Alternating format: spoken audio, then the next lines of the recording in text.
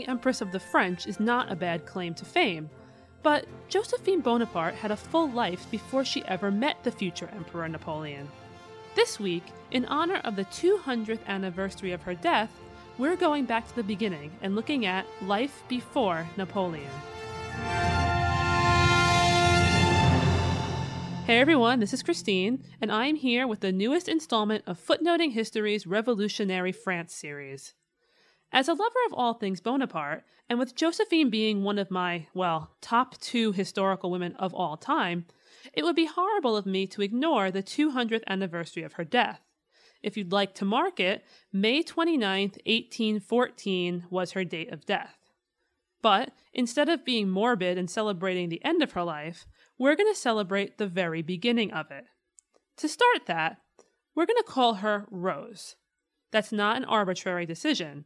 You see, before she became famous as Josephine, that was what her family and her friends tended to call her. Rose, since today is her day, grew up in a time before Imperial France and before the French Revolution, when the monarchs of the Bourbon dynasty still ruled the country. You with me? So we're still in the time when France had kings and queens. In December of 1779, a wedding took place in France. There were very few people in attendance, and it was not an extravagant affair. In fact, the bride and groom could not have been more different or less acquainted if they tried. The bride was a 17-year-old girl fresh off the boat from the French colonies. Born on June 23, 1763, Marie-Joseph Rose, who we call Rose and later became Josephine, grew up at her family's sugar plantation on the Caribbean island of Martinique. The island had a history of passing back and forth between the French and the English. It had only actually been returned to French control shortly before she was born. When she was a child, the family's plantation suffered heavy losses during a massive hurricane. So instead of growing up in some sort of lovely house, the family lived in the upper floor of the sugar refinery, little less glamorous than you might think. She had 2 sisters, and she was educated, in singing and dancing, as much as any kind of island girl would have been, which is to say, to a lesser standard than her European counterparts. While she was never described as a raving beauty, she would forever be known for having a wonderful speaking voice. She possessed an easygoing nature with little mind for intellectual pursuits and no talent for saving money at all. She was almost always in debt. She would grow up into a woman known for her ability to make everybody feel welcome. But at 17, she was an unpolished woman. Her groom was Alexandre de Beauharnais, the second surviving son of the Marquis de Beauharnais.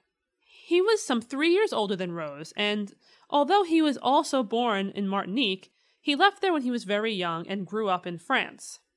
He was considered handsome by many, and, like most men his age, had a string of liaisons with the ladies and a commissioned position in the army. He considered himself to be one of the newly enlightened men. He liked talking about changing the monarchy and all that type of thing. He loved political debates and attending salons, and basically he liked to feel really smart. One term that is always applied when you read about him is conceited, or if somebody wants to be a little bit kinder, they might call him snobby.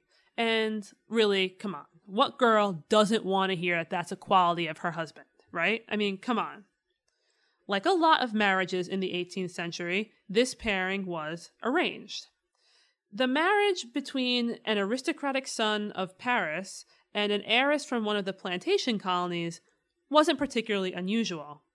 Also not unusual was that family members of the couple orchestrated the match. Rose's Aunt Desiree, her father's sister to be exact, was living openly in Paris as the mistress of Alexander's father, and she was actually very active in Alexander's upbringing.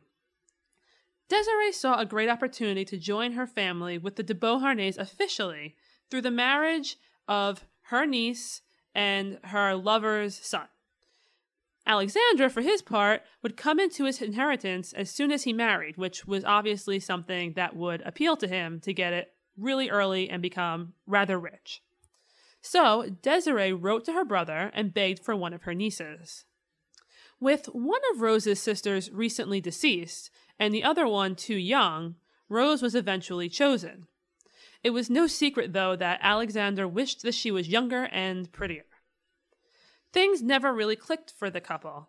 Alexander was disappointed that his wife lacked the refinements that the women who held the great salons of Paris possessed easily.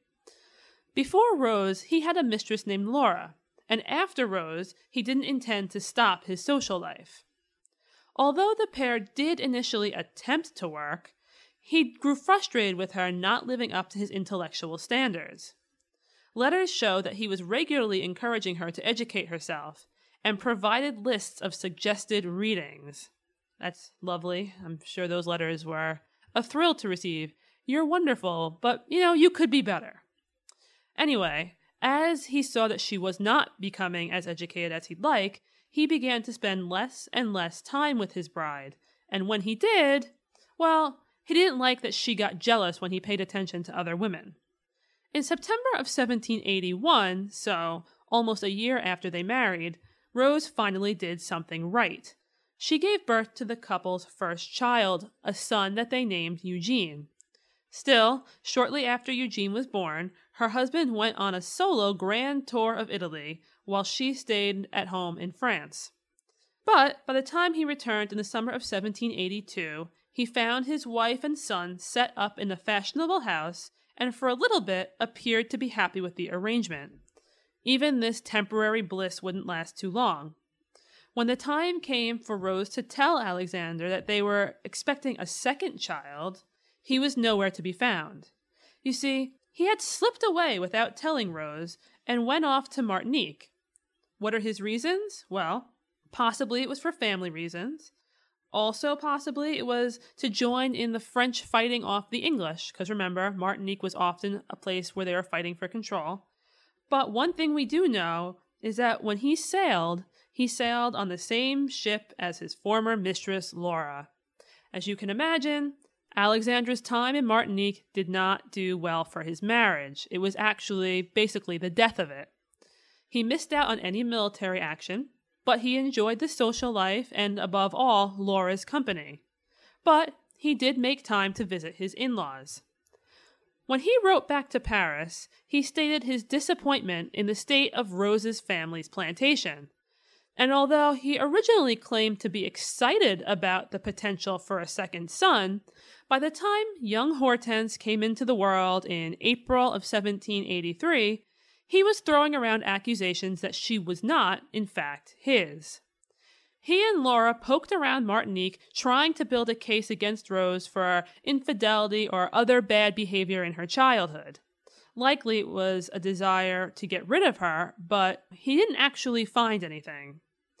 In an amusing twist, his own father sided with Rose against Alexandra's accusations, so even his dad said that Rose was pretty much being a good girl when she was younger, and even with her marriage, she was still being faithful. In a less amusing twist, he had Laura herself deliver one of his rebuking messages to his wife when she returned to Paris. Little inconsiderate, big slap in the face, but he did it anyway.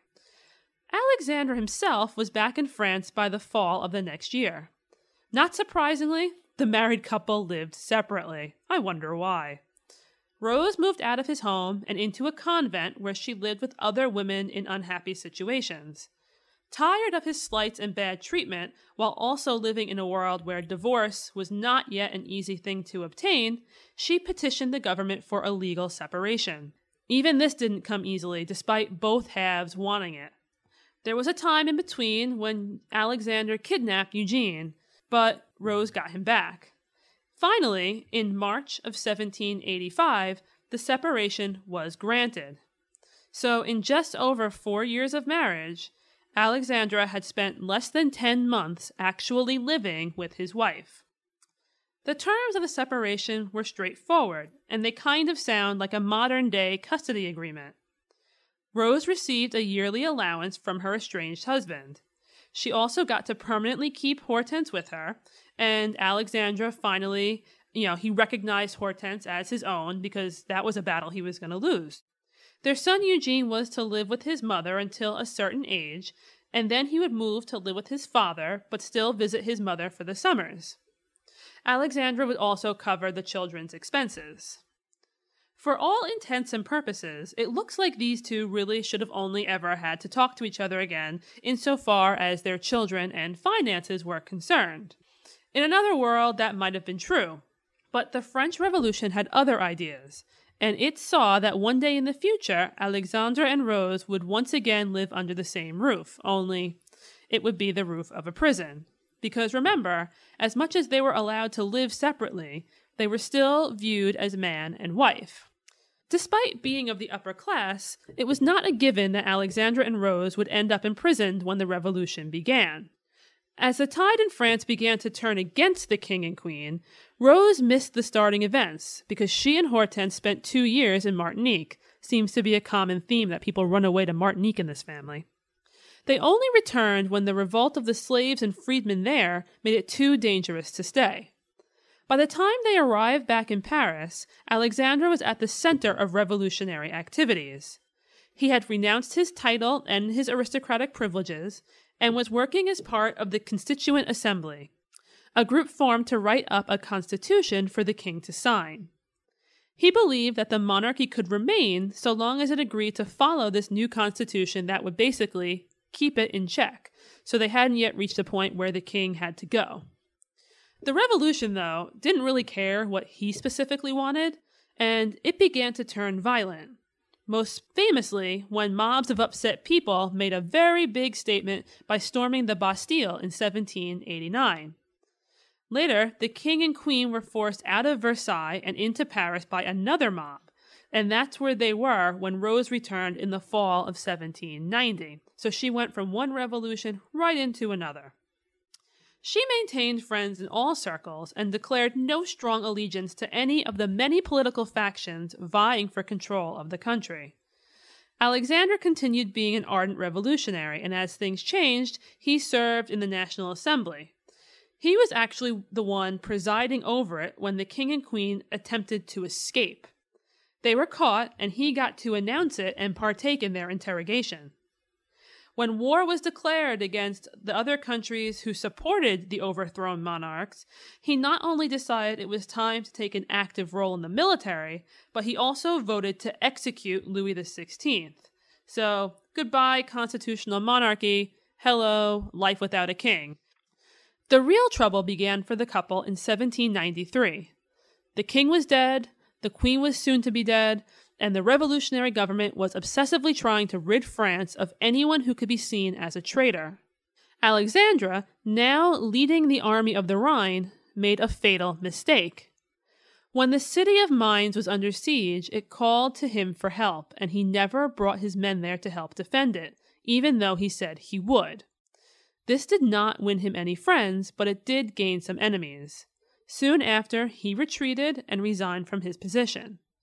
After that, with suspicions falling on everybody everywhere, it was only a matter of time before he was arrested.